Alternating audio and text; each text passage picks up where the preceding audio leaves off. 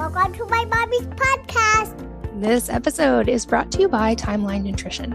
We've all heard of probiotics and probably also prebiotics, but have you heard of postbiotics? Thanks to emerging research, I've been getting to experiment with these. We know that maintaining muscle mass as we get older is critically important to longevity and to enduring good health. In fact, it is one of the biggest predictors of longevity and one of the reasons I lift weights regularly and keep an eye on metrics like grip strength.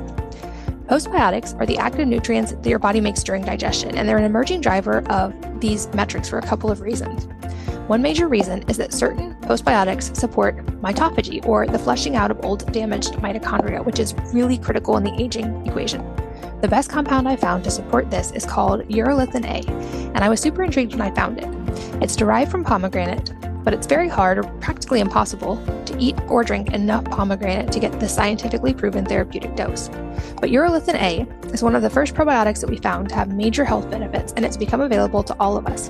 It upgrades your body's cellular power grid, giving your body the energy it needs to optimize.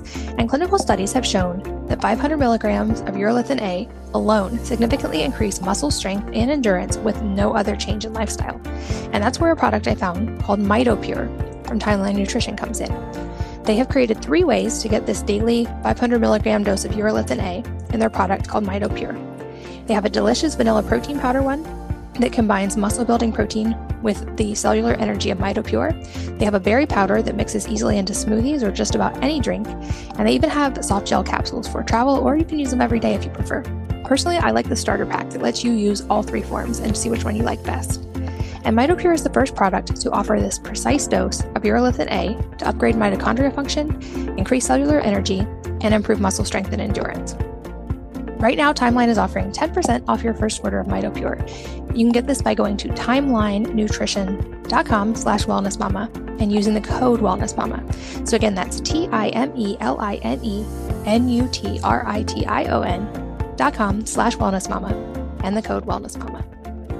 This podcast is sponsored by Wellness. That's wellness with an E on the end, which is my new personal care line of hair care, oral care, and now deodorant. Our newest product that I'm so excited about is our all-natural deodorant that's built on my recipe that I have shared on the blog and have been using for over a decade. It works better than conventional alternatives without the harmful chemicals or the pore clogging junk.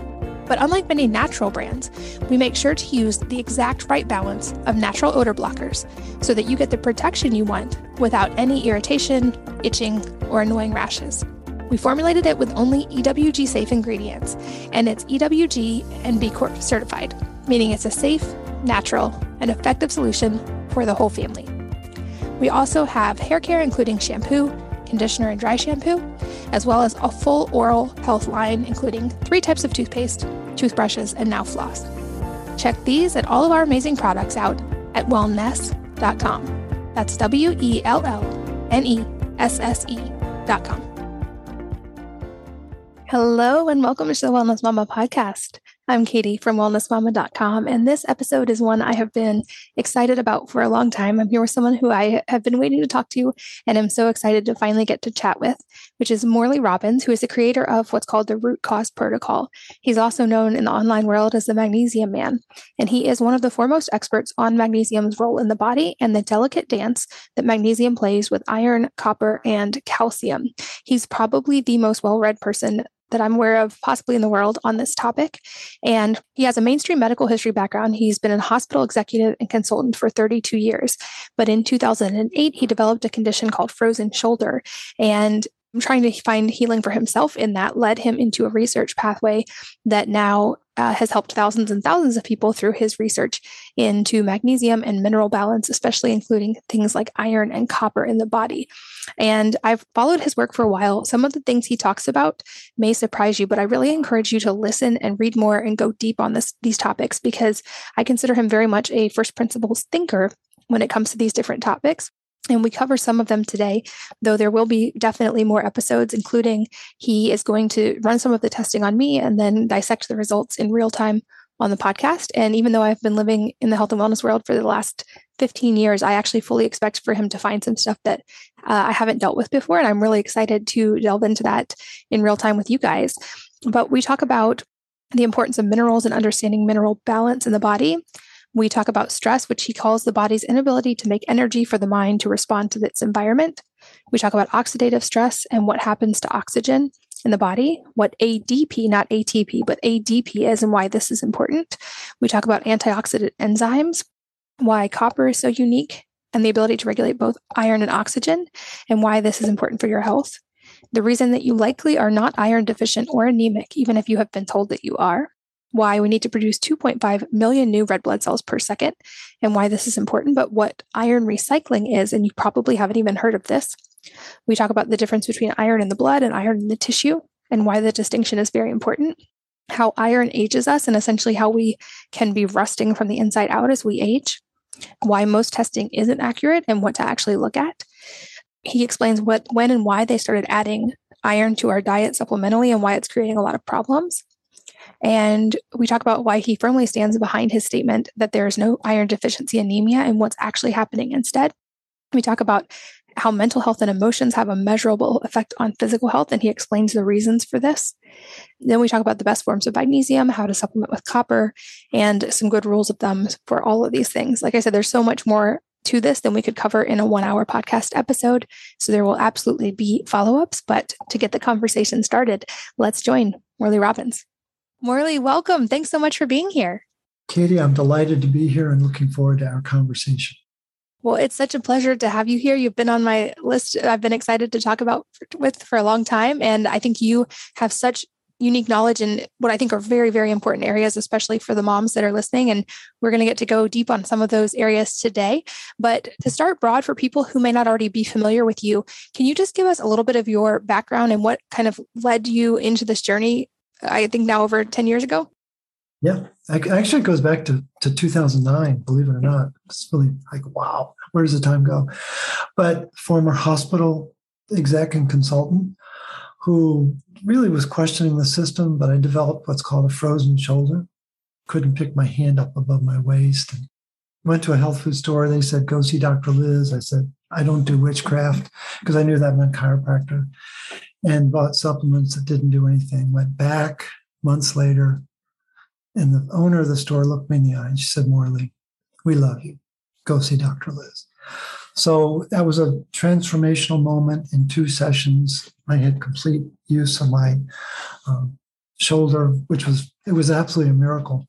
And she used a phrase in that conversation, that initial conversation, that I'd never heard in 32 years of working in the hospital industry, which was the innate healer. I'd never heard that phrase. And I thought to myself, I didn't say anything to her, but I thought, well, if there's an innate healer, why do we have millions of doctors around the world if we're able to do this ourselves? And so I set out on a quest. And for some reason, I was drawn to minerals. I can't fully explain how or why, but it's just become this all-consuming passion.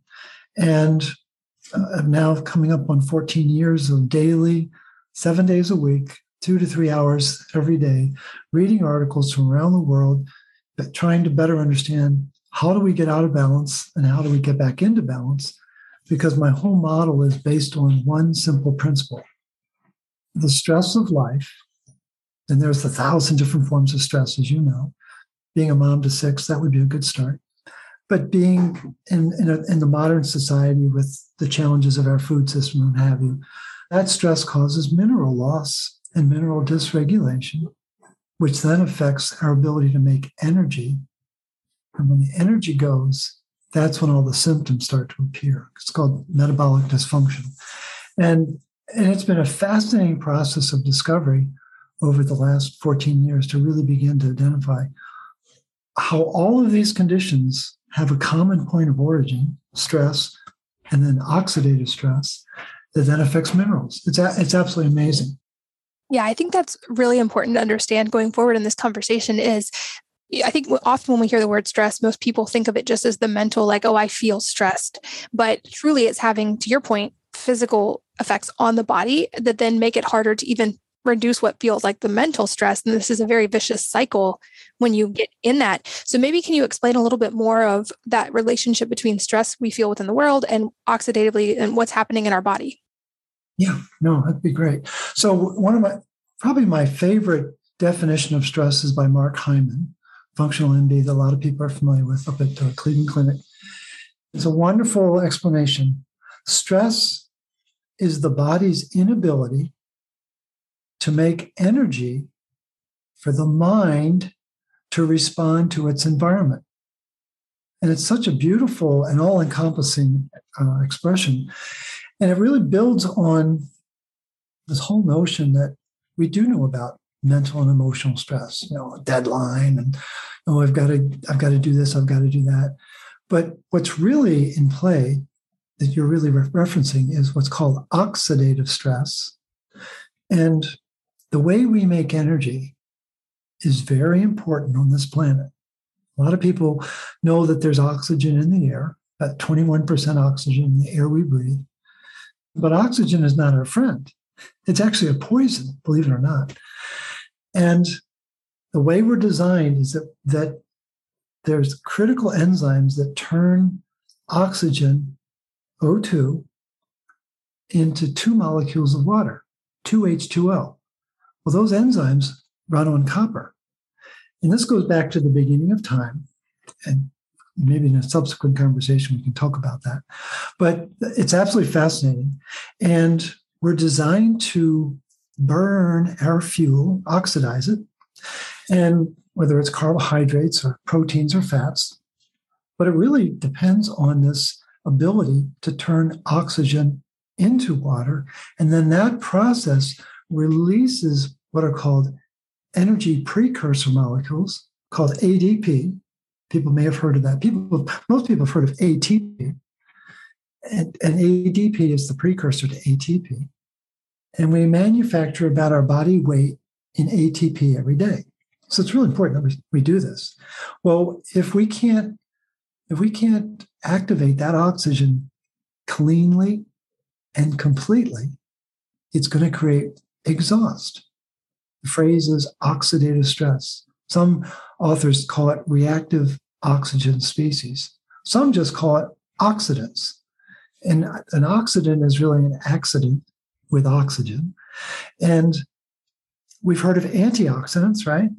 Well, what most of your listeners probably don't know, there's a whole vast network of what are called antioxidant enzymes, ferroxidase, catalase, glutathione peroxidase, peroxidase, all these very fancy sounding terms that all require a copper battery to work.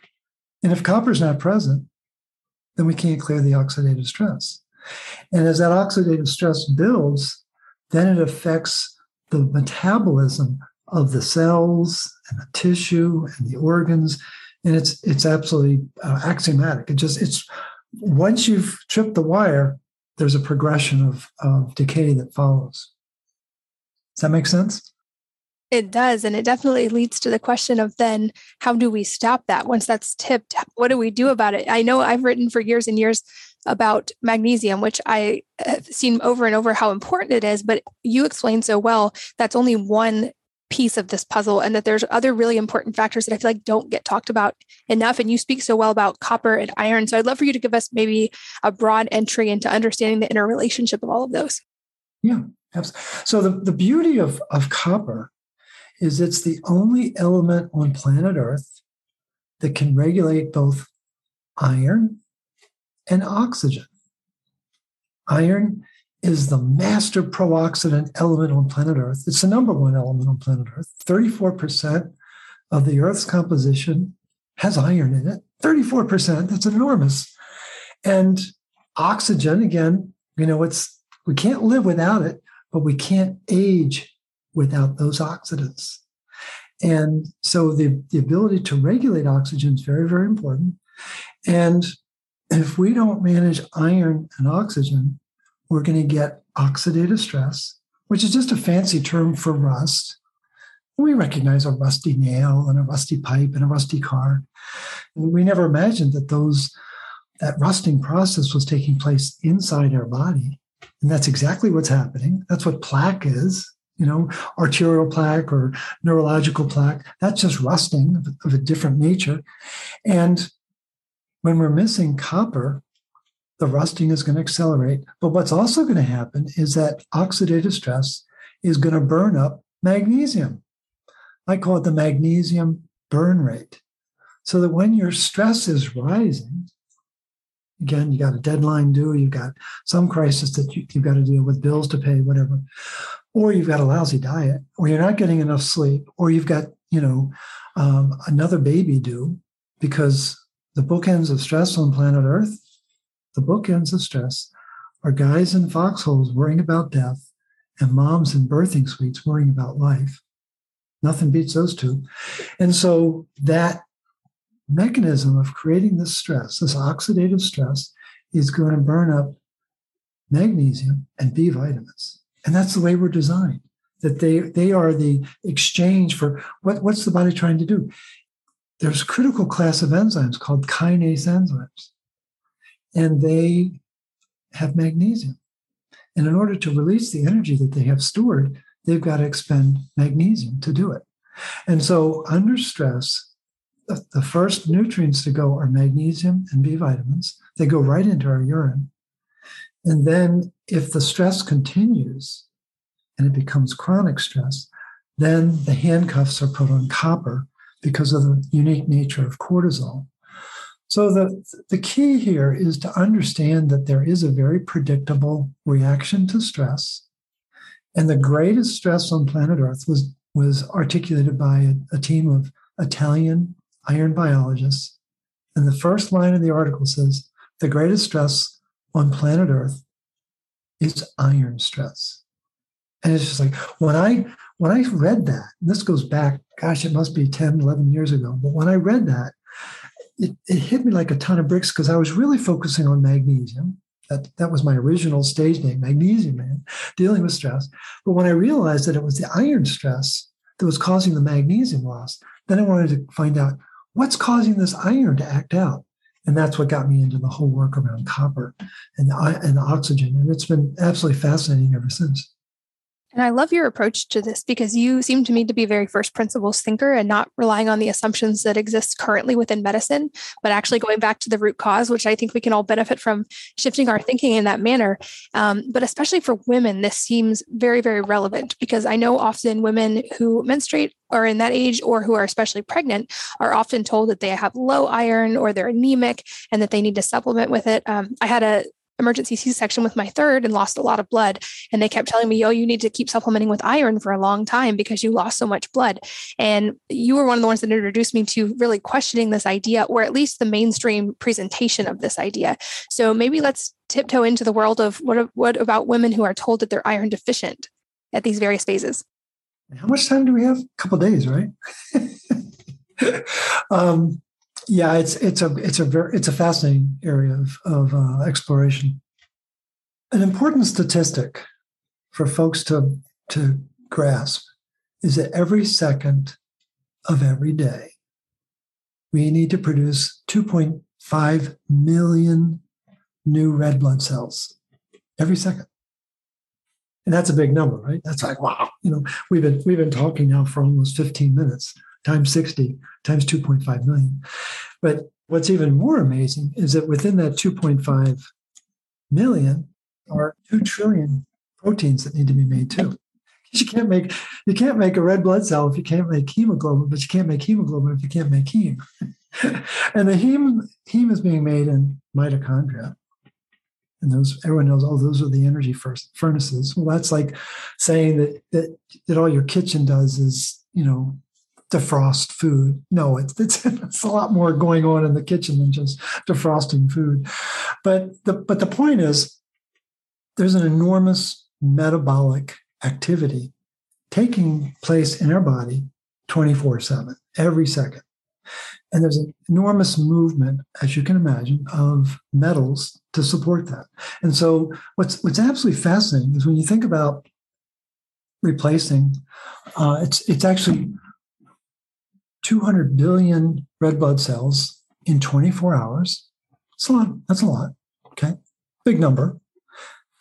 But what is absolutely mind-numbing is it only takes 25 milligrams of iron to support replacing 200 billion red blood cells. 25 milligrams of iron. It's so small. Again, the average person probably has about 4,000 milligrams of iron, or so we're told. I think it's much higher, but we'll deal with that later. But the thing is, 25 milligrams are needed. But here's the catch. This is the most important thing for folks to listen to and understand. 24 of those 25 milligrams, 95% of the iron that we need every day, every 24 hours, comes from a recycling system that's run by copper. And for those who can go back to their days of classroom math, there's a difference between algebra and calculus. And calculus is like, oh my gosh, I don't even want to think about it. It's complicated, right? Well, the process of supporting the replacement of 200 billion red blood cells every 24 hours, that's calculus. And it's run by copper. And what are doctors taught to use? Rulers.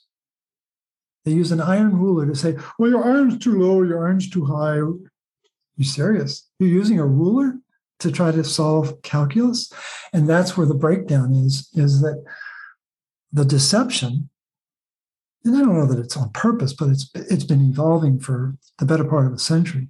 But the deception is that iron in the blood, shows up in a blood test, is perfectly representative of iron in the tissue.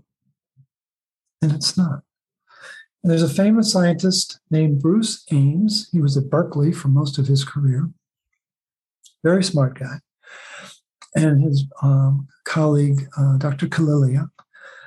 Back in 2004, they did a study where they were looking at dying cells to see what the difference in iron content was of those dying cells versus younger cells. And what they discovered is that the older cells had 10 times more iron than the iron showing up in the blood, which is absolutely amazing. 10 times more iron, but it doesn't show up on the blood test.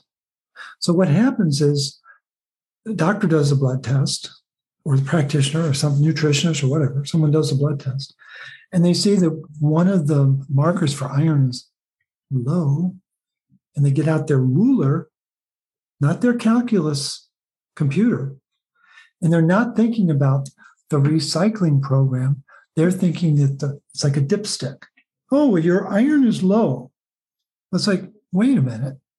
If 95% of the iron that I need on a daily basis supports this recycling program, could the iron, in fact, be tied up in these recycling, what are called macrophages?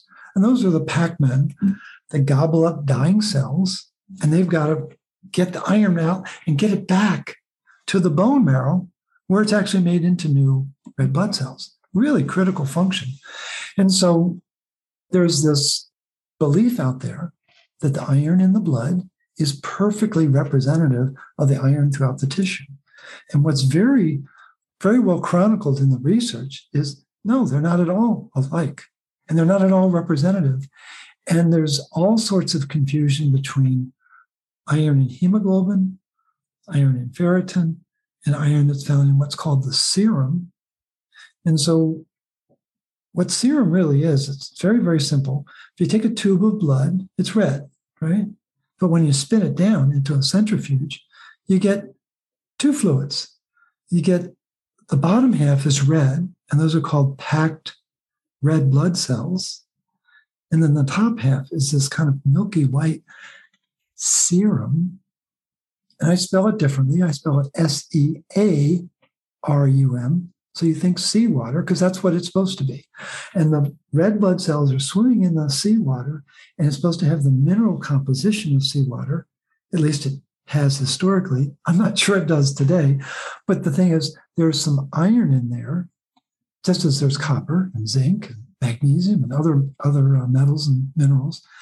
But the important thing is the practitioners don't default to the copper calculus. They always default to the iron ruler. And there are situations where the iron will look low in the blood when, in fact, it's in an absolutely overwhelming state of storage in the tissue. And this is, I think, one of the great mistakes that's made in medicine today is not understanding fully the recycling program that is so essential for proper iron metabolism. And I think this is critically important, questioning these assumptions that of the conventional testing that's most often used, and then the assumptions that are made because of that, especially when we're talking about things like magnesium, which to my knowledge is actually pretty difficult to test in an accurate way in the body. I feel like copper doesn't even enter this conversation, much less the testing most often. So it makes me really curious, how can we actually know what we need if even the testing that we're typically given is flawed? No, it's a great question, and I encounter it all the time. The testing is imperfect. The thing is, there are tests out there that we can do. I mean, if you really want to get it at the granular level of copper, what we need to be doing is measuring what's the activity of what's called the ferroxidase enzyme. Ferroxidase is the enzyme that is regulating iron status. If you go back to your biology chemistry, oh no, don't do this. But there's +2 iron and +3 iron, ferrous and ferric iron. Well, ferroxidase is managing that process. Really, really important. And it's essential for the recycling program to be able to do that.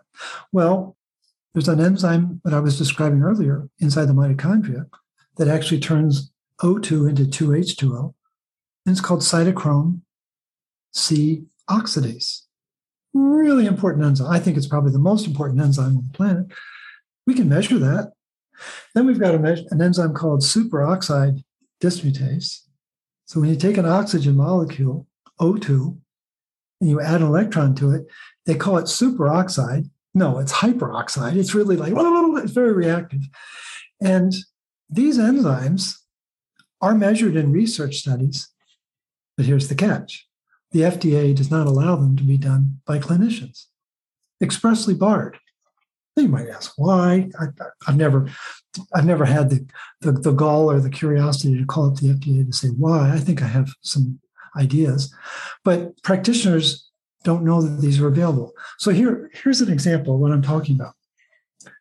Katie, how tall are you? 5'7". 5'7". Okay. Does that in any way give us an idea of how intelligent you are? Not typically, nope. No, not at all. So I'm 6 foot, right? But we still don't know how smart we are, right?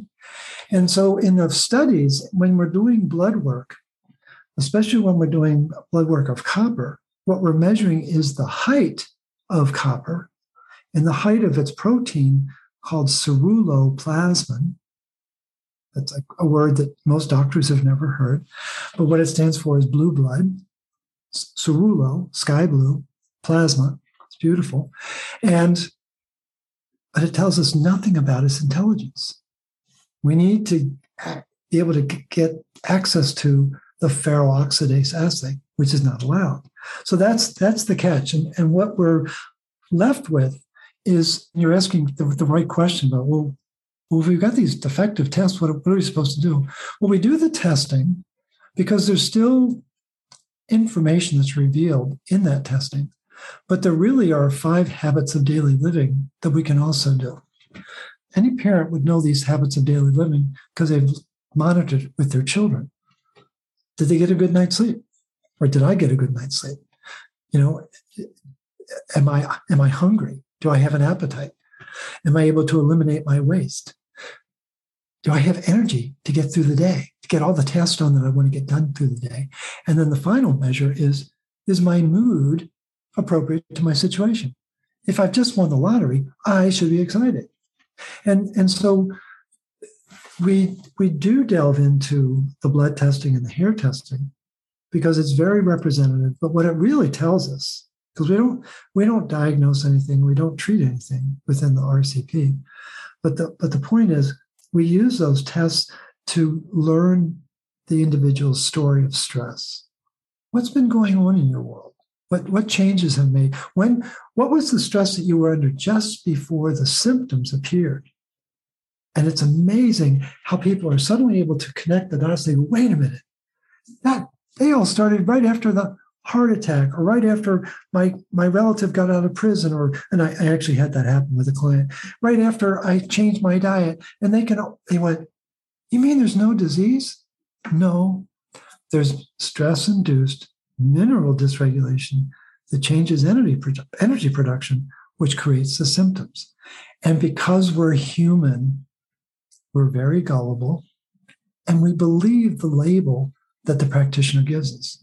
That's what we have to question is there more to the story? And to me, the most important thing about the last 2.5 years that we've all endured, the stress that's been endured globally, is there is more to the story. And we do need to ask better questions. And we do need to demand better answers, because the rote responses that we've been given throughout our lives are not complete. They're not enough. And that's really the basis of my work, is to really pull the curtain back. And I spell curtain CU-RTIN. So you see the symbol for copper. And copper is just this hidden force that really, in my opinion, it runs the body. It regulates the body. And there's only 4 things that copper does in our body. Only 4 things. It creates energy. It clears exhaust. It catalyzes enzymes. And it combats enemies, all of them. Bacteria, fungus, virus, and parasites. And what blew me away in 2020 was the article I found from 2008 that clearly showed that copper stops SARS-CoV-2 in its tracks. And that's when I knew to question more of the narrative. That's fascinating. And I have so many follow-up questions and so many directions we can go. I have a feeling that alone may be leading people to want to go just load up on copper supplements. And I know there's much more nuance to it for that. And I want to talk more in depth about copper and magnesium specifically. But before we do, is there any other nuance related to iron consumption? Because based on our conversation thus far, I could see people wanting to be cautious of consuming iron. And so I'd love to talk a little bit about the nuance of types of iron and if there's good iron versus bad iron and sources to be aware of. Oh boy, it's just great follow-up question, but it's like bing, bing, bing. What's important for people to know, again, iron's number 1 element on the planet. It's a big dominant force on the planet. In 1941, they started adding iron filings.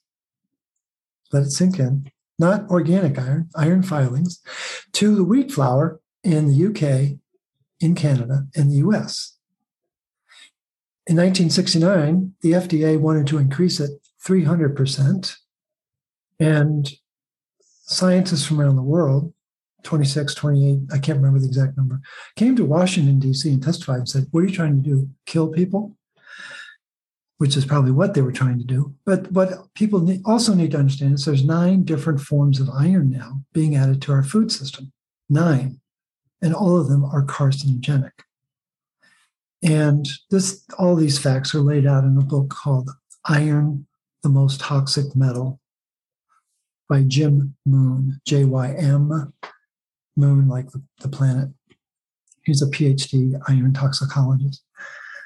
So people need to know that there's a lot of iron being added to the food system. And then you pick up your supplements, and there's even more iron in your supplements, whether it's one-a-days or prenatals or what, senior tabs or whatever you might be taking. And we got too much iron coming in, folks. I mean, it's out of control. And yet it shows up low in the blood test, right? Because no one's talking about copper. That's why. Again, the calculus of iron metabolism and iron recycling requires copper. And they've known this since 1928. Very important study was done at University of Wisconsin in Madison. And in 2021, a team of scientists were studying 13 genes that deal with metals in the liver. And under copper deficiency, there was only one gene that fired off. And it's the gene that produces a protein that allows iron accumulation in the liver. It's a very serious event that they were able to verify genetically what Dr. Hart and his team had developed or identified back in 1928. So the question is, should we be adding iron? Well, first of all, we need to understand the context of iron on the planet, the context of iron in our food system, the context of iron in our supplements. But most importantly, we need to get the proper blood test. We call it the full Monty iron panel. And there's 13 markers there. And you need to be able to put iron in the context of copper and zinc and magnesium in the red blood cell, and vitamin A and vitamin D and a number of other factors. And you don't just look at iron, you need to look at iron in the context of its partners inside the body. And so I think it's important that people have a more accurate understanding of their true iron status, not the manipulated, oh, it's a blood test, it says it's low and I got to take more. And one of my students, one of the most amazing people I've ever met, spent her entire life being told she was anemic. Katie, she had 80 iron infusions, 80. And she kept showing low. We're talking about a lot of iron going into her body. And when she and I had our first conversation about 8 years ago, it was pretty tense because she's like, so you're telling me that I'm poisoning myself? I said, well, I'm not saying that, but, but that's what I was thinking. But the point is, to her credit, she decided to start the program. And then she took the training that I teach. And I think it was earlier in the spring this year, there's a picture of her arm at a blood center. I think she was coming up on like her 50th birthday or something. And she too has 6 kids, by the way. And it was the first blood donation she had ever done in her entire life. And what's amazing about that is that she just was just filled with iron, but her body was able to heal itself by following the principles of the root cause protocol. And it's a stunning example. Now it's an N of 1. I know it's anecdotal. It's just one case study, but there are lots of folks out there that have experienced this. And I think that what people need to do is be a little bit more cautious about adding iron. They've got to be reading labels. And if the label says enriched flour or fortified flour, you don't want that iron. You want to stay away from that iron. A lot of people think that they are gluten sensitive. It's not the gluten. They're spraying wheat with glyphosate, which is a desiccant, which means it's a drying agent. They're spraying it 4 times with glyphosate. People don't think anything of it. Well, glyphosate chelates copper from the body. That's not good. And then they're sprinkling the iron filings into the wheat. You're reacting to the iron and the glyphosate, not the gluten. Because I've got full-blown celiac clients that can go to Europe and they can eat the bread over there, whether it's in Italy or Germany or France, because they don't allow that in Europe. So the idea of adding iron because you think you're anemic, I think you have to be really careful. I've got a series of YouTube videos where I'm talking about you're not anemic. I've got at least 5 or 6 what are called iron toxicity posts. You're not anemic, where I go into detail and have the literature there. And then there are 2 principal forms of what are called anemia. There's about 12 different forms of anemia, but the 2 that stand out are what are called iron deficiency anemia, which most people think they have. And the other is anemia of chronic inflammation. I would go on record, and I have on numerous occasions, there is no iron deficiency anemia. It's impossible on a planet that has the number 1 element is iron. And I think what most people are dealing with is anemia of chronic inflammation, because it's indicating that the iron recycling system isn't working right. But let me go back to the iron deficiency anemia. In order to believe in that, again, we go back to iron's number 1 element, 34%. And prior to COVID, I would have argued that humans were the most evolved species on the planet. Now, I'm not so sure. But the important thing is, in order to believe in iron deficiency anemia, what it means is that the most evolved species on the planet has lost the ability to metabolize the number 1 element on the planet. And it doesn't make sense. And what's missing? is copper. And what anemia of chronic disease, the initials are ACD.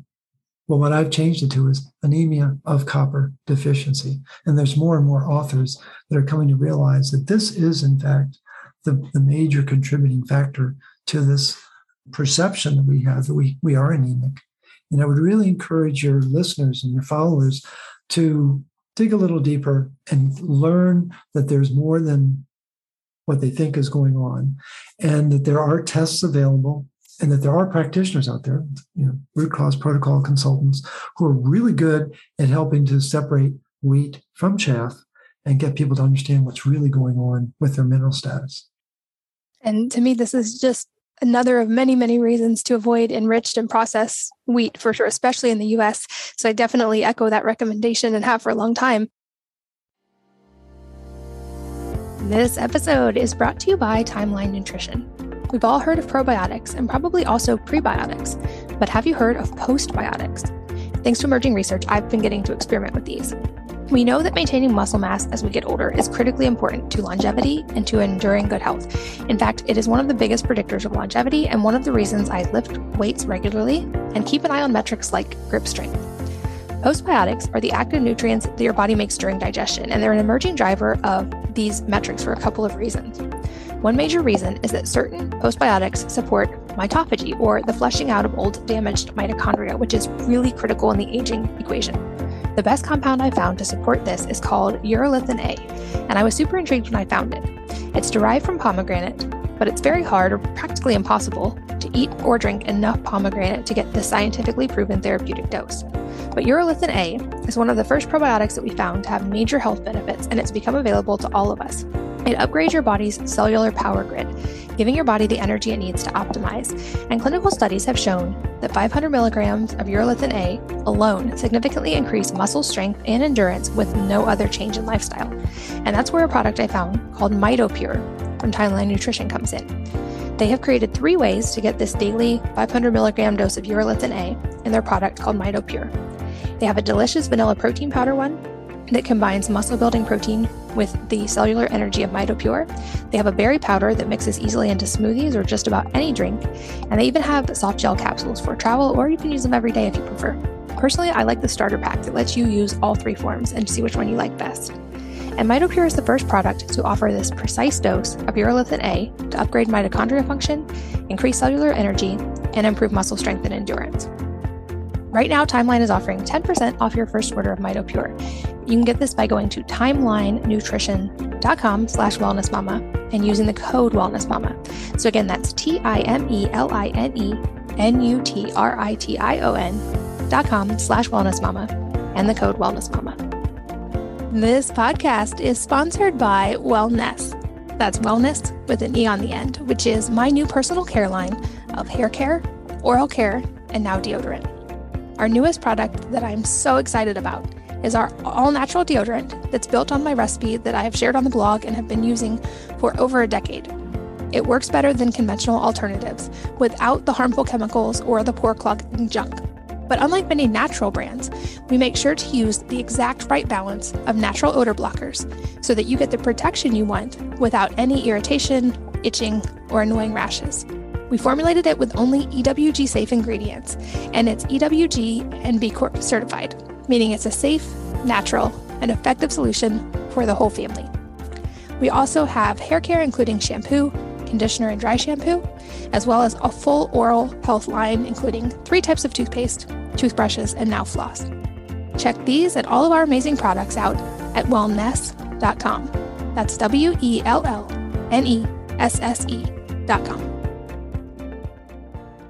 I am curious, though, that might lead a lot of people to be afraid of even consuming like grass-fed beef, for instance, or organ meats, because they typically are thought to have more iron. I'm curious if there's any nuance there for people to be aware of when it comes to dietary sources. Yeah, no, it's a very important issue, is that the grass that the animals are eating needs to be grown in soil that has mineral balance. Really, really important. And so, we, wherever possible, we try to eat grass-fed beef products or whatever the animal might be, especially for the organ meats. But the catch is the farmer aware that there needs to be copper in that soil? Because if the copper is not in the soil, then you're not going to get vitamin C in the grass. You're not going to get the beta carotene in the grass that's needed. And beta carotene becomes retinol in the animal's body. And so we just have to be really discerning. And don't be paranoid or shut down. Just know that it's an iterative process of learning about the farmers in your area, asking the really important questions, and having the staying power to really hang with them and get them to explain what are they doing to feed their soil and their microbes so that the grass has the fullest expression. If anyone's ever seen the videos with Joel Shallaton at Polyface Farms, and he holds up the bouquet of grass. He says, I'm just a humble grass farmer. Well, that grass that he's working with is just teeming with the vitamins and minerals that it needs. And so we just need to seek out farmers who have passion around that. That's really, really important. And fully aware that each of these following questions could be a whole podcast or several in and of themselves. I want to make sure we can touch on a few key points here. And we've talked a lot about magnesium, and I would love to go a little deeper on that and understanding maybe for people, what are some of the initial ways we can begin optimizing our magnesium levels? Because you talked about it being critical in that stress response, and the depletion of magnesium then intensifies it. And I think you called it stress-induced mineral dysregulation, which makes me think then, can we have a mineral-induced stress resilience? And if so, how do we optimize these magnesium levels in the body? Yeah, absolutely. And that's really what the basis of the RCP is, mineral-induced stress resilience. That's a great phrase, Katie. The first thing we've got to do is we've got to deal with our stress. And we put a lot of emphasis on that in the work that we do. And we get people to... What's important to understand is that when we have emotional stress, or what we might even call emotional trauma, it's going to instill fear in our being. We can't resolve an emotional issue at a deeper level. It's going to cause fear. And we spell fear differently, Fe-AR. So we see the symbol for iron. And we've also called it FEAR, stands for iron attracts rust, which it does. And so this concept of when we're in a state of fear, it changes our pH, which makes us more attractive to iron. And any farmer will tell you that acidic soil attracts iron. That's a fact. Well, there's a backside to the dynamic. And there's something called a danger sensor or fear sensor in the cell. And it's a protein called NLRP3.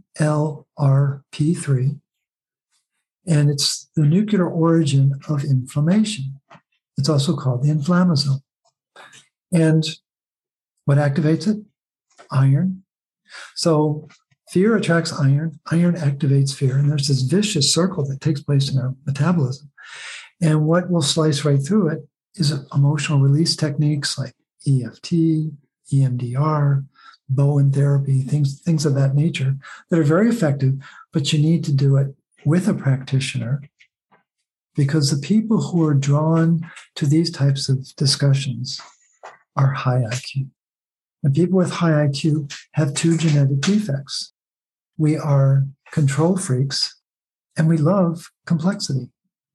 Well, doing the emotional release work with a practitioner is more complicated, but they will teach you how to let go, because we're not very good at that. And anyone who has issues of control, that's really where it starts. And when does stress really begin for people with high IQ? When we feel out of control. And that's really, really important. And so dealing with the stresses in terms of what Katie's asking about, how do we protect our magnesium? We've got to deal with that. We've got to deal with the stressors in our life.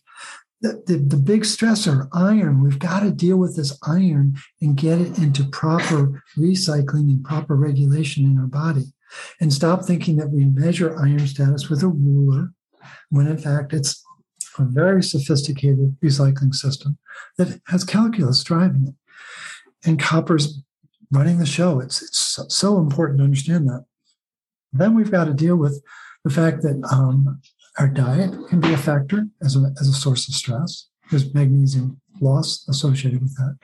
And so what we really encourage people to do is just take magnesium supplements. I mean, there's 4 different ways to get magnesium.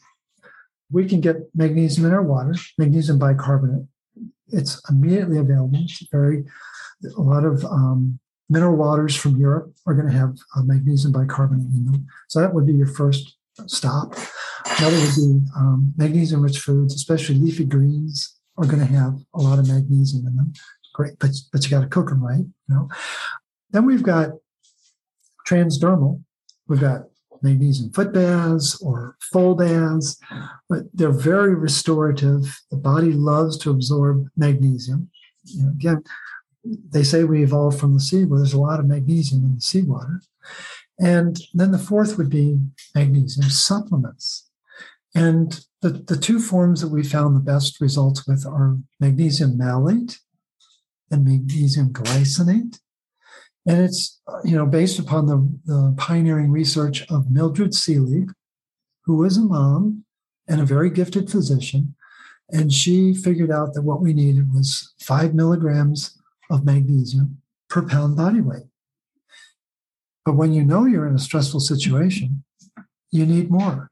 Again, back to our bookends of stress, to me, one of the greatest blind spots in medicine is not measuring magnesium status of the pregnant woman, not measuring her copper status, and not measuring her retinol status.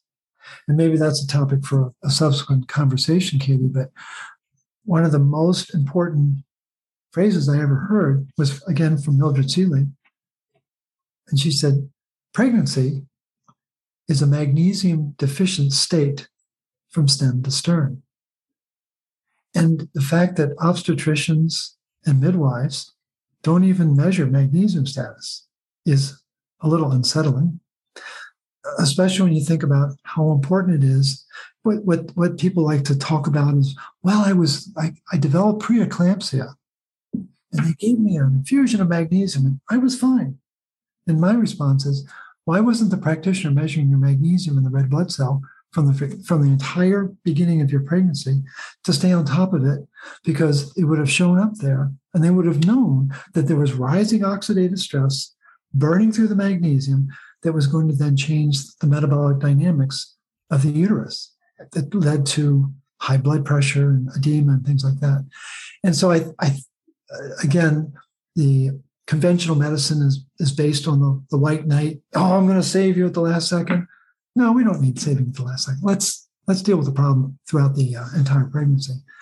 And so I think we can restore our magnesium through our diet and through supplementation.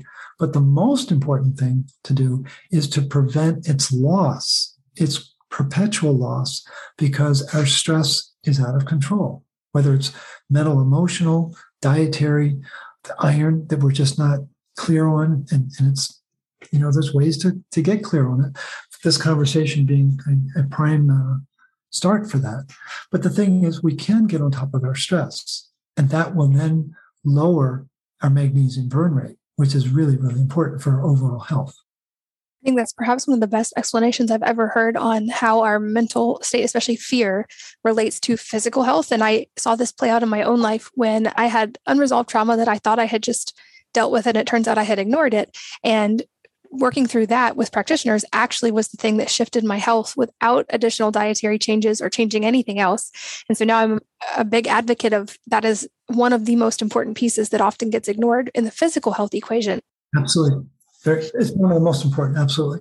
And same with magnesium. So I'm a doula, and that's something I noticed anecdotally and have written a lot about is when I started really optimizing my magnesium, my pregnancies got drastically easier. My labors got shorter. And I've seen this play out over and over again in doula clients as well. And so especially, I always encourage people, just this is what worked for me, at least research it because it seems to make a tremendous difference. And to your point, maybe it would be best not to wait till it's in an emergent state and we have to do IV infusions of magnesium to keep someone from having, a stroke. Maybe what if we address this from the beginning or even preconception? What would that look like? And also, we've talked a lot about copper being a really important part of this equation, but I also want to be aware of people who might just want to go start taking supplemental copper and the caveats that they need to understand there. So maybe give us an overview of what are the best ways to get copper, and do we need to be aware of not overdoing it, or any caveats related to copper consumption? Yeah, absolutely. Again, I come back to the framework that I really encourage people to get a working knowledge of what's going on with their minerals through the hair test and the blood test. It's so important that we have this reference point of knowledge. But copper is the most overlooked mineral, no question. But it isn't just copper. It needs to be what's called bioavailable copper. Copper works in our body through a network, an extensive network of enzymes. The master antioxidant enzyme is called ceruloplasmin, and it can express up to 20 different antioxidant enzyme functions, it's mind-boggling to think about. And the one that they always talk about is called ferroxidase, but there's others that are just as important, critically important. And so practitioners don't know that. They need to know that, but they don't know that. But the thing is, there's many, many, many other enzymes that require copper. And the catch is there are two critical enzymes called copper pumps. One is called ATP7A, and another is called ATP7B. Some people like to call them the Menkes protein and the Wilson's protein. But at the end of the day, what they are is copper pumps running on the energy of retinol that you get from like cod liver oil or grass-fed beef liver, things of that nature. But the retinol is critically important to activate the mechanism to literally load the copper into these different enzymes. And if you don't have these ATP7AB enzymes pumping copper, well, then you're not going to load them right, and then they're not going to work right. So when you begin to step back and look at the focus of the root cause protocol, we have about 12 to 15 different nutrients, but there's method in our madness, because what we're really seeking to do is optimize the production of bioavailable copper that would be measured through a blood test with what's called copper and ceruloplasmin. And so what we typically talk about are the importance of bee pollen as a source of copper. You can't pollinate a flower, and you can't pollinate an animal unless you have copper. And for those of you in the listening audience who are having trouble getting pregnant, if you were a sheep on a farm, there's only one nutrient the farmer would add to your feed, and that would be copper. Copper deficiency is what's contributing to the inability to conceive for a wide variety of reasons. But just the big point is we need more copper. But bee pollen, very, very important. Again, organic, wherever you can find it. Then we've got whole food vitamin C. And it's important for the listeners to know there's a difference between ascorbic acid, which is a synthetic chemical, and whole food vitamin C that has multiple moving parts. And at the center of it is an enzyme called tyrosinase, which very few people have ever heard of. But tyrosinase is what makes the protein melanin work, which is what gives us our skin color, eye color, hair color, and does 1,000 other things beyond that. And so tyrosinase is very, very important. It's not insignificant that the food industry relies on what are called tyrosinase inhibitors because they're trying to prevent the browning of the food. Do you think it might affect the browning of the human? Of course it does. And so tyrosinase is a very important source of copper. There's 2 atoms of copper in the tyrosinase enzyme. And then the third source that we typically go to is grass-fed beef liver. And in ideal situations where the grass is being mineralized properly, you're going to get twice as much copper in the beef liver as you're going to get iron. The liver was never intended to be an iron storage depot. It's been turned into one in the last century. And so the liver is highly dependent on copper to do its hundreds and hundreds of different functions. And storing iron is one of them, but it's not the dominant purpose of the organ. And all of our organs are incredibly dependent on making energy. Well, you can't make energy without mitochondria, and mitochondria don't work without copper. So the organs are a very rich source of copper historically. And then there's clear evidence that not all soil has copper. And so I decided to do something bold, and I worked with a manufacturer, and I developed something called Recuperate. And it's a supplement that has grass-fed beef liver, spirulina, a little bit of turmeric, and copper bisglycinate in it to guarantee that copper is going to get into your daily routine. And the impact it's having, it's subtle but very significant. People are just amazed at how their symptoms are gradually disappearing as they get more and more copper into their body. And I don't want the listeners to think, oh gosh, he's just a supplement pimp, because I'm not. What I really encourage people to do is if someone put a gun to my head right now and said, Morley, boil down 14 years of research into one sentence. Here it is, folks. Please get more copper in your daily diet. It's absolutely essential for our overall well-being. And I think we have to be careful what the sourcing is. Don't run out and just buy any source of copper. Be discerning. Food-based is best. And just know that there are other forms out there. There's a wonderful form called copper hydrosol that's made by the folks that make Sovereign Silver. A wonderful form of copper. Another one that's transdermal that I absolutely love is it's made by Reverse Skin Aging. They're out of Seattle, Washington. And it's a 3% VIP luxury cream and a 3% VIP luxury serum. And it's amazing. Again, it's women seem to prefer the cream, guys seem to prefer the serum, but they're both blue. And that's significant because copper loves to express through blue proteins. And there are a variety of ways that we can get the copper back. But the key is getting on top of the accumulation of iron. And when we deal with the accumulation of iron, it's going to help us preserve the magnesium and preserve the copper that we need so desperately in our day-to-day metabolism. And as I expected, our time has already flown by, and there's so many more questions I want to ask you and topics we haven't even begun to touch on. So I think we'll have to do follow-up interviews, absolutely, for sure. And I will also make sure to link to a lot of the different topics that you've written about and that you talk about, so people can watch your YouTube videos and continue learning from your writing in the interim. But I'm curious if, obviously, with the understanding that this is very nuanced and every body is a little bit different. I know you have practitioners who do your root cause protocol and that you have much more specifics about this online. But I'm also a big fan of Richard Feynman, the physicist, and how he had what he called the Feynman technique, where he would summarize a lot of information, whether it was a book he read or whatever at the end. And his idea that you don't really understand something till you can kind of explain it to someone. And you've done such a great job explaining it to me today.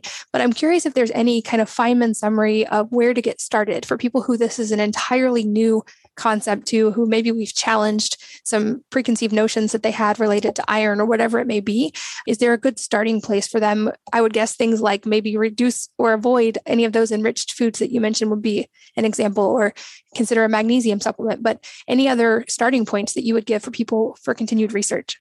Yeah, I think for those who are readers or listeners, I've got a book that's I published a year ago called Cure Your Fatigue.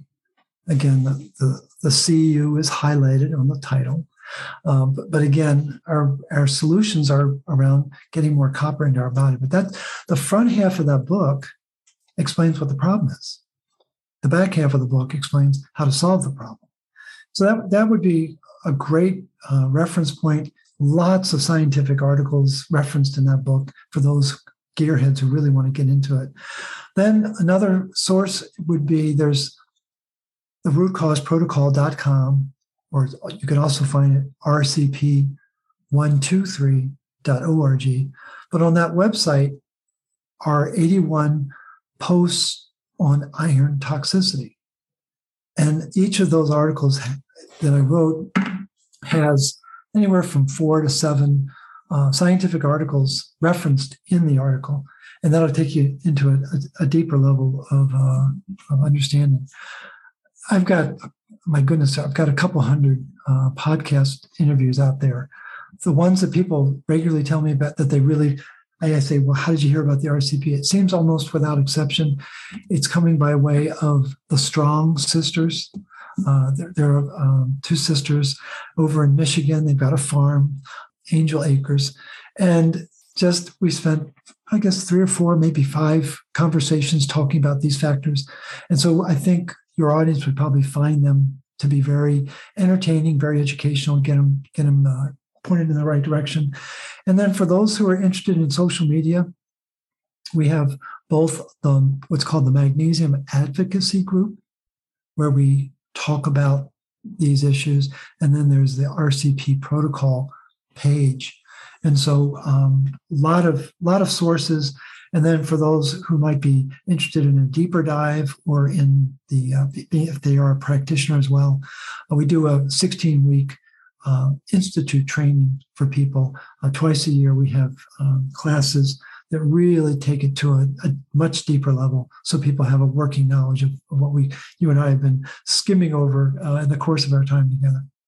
Awesome. I will include all of those links as well. And this is perhaps the most notes I've ever taken for show notes in a podcast. I've got a whole lot of notes for you guys at wellnessmama.fm, and I'll link to more learning from you, Morley, as well. I hope that we can do some follow-up episodes and really go deep on the pregnancy implications and also talk about things we didn't even touch on, like synthetic vitamin D versus sunlight and calcium supplementation and so many more things.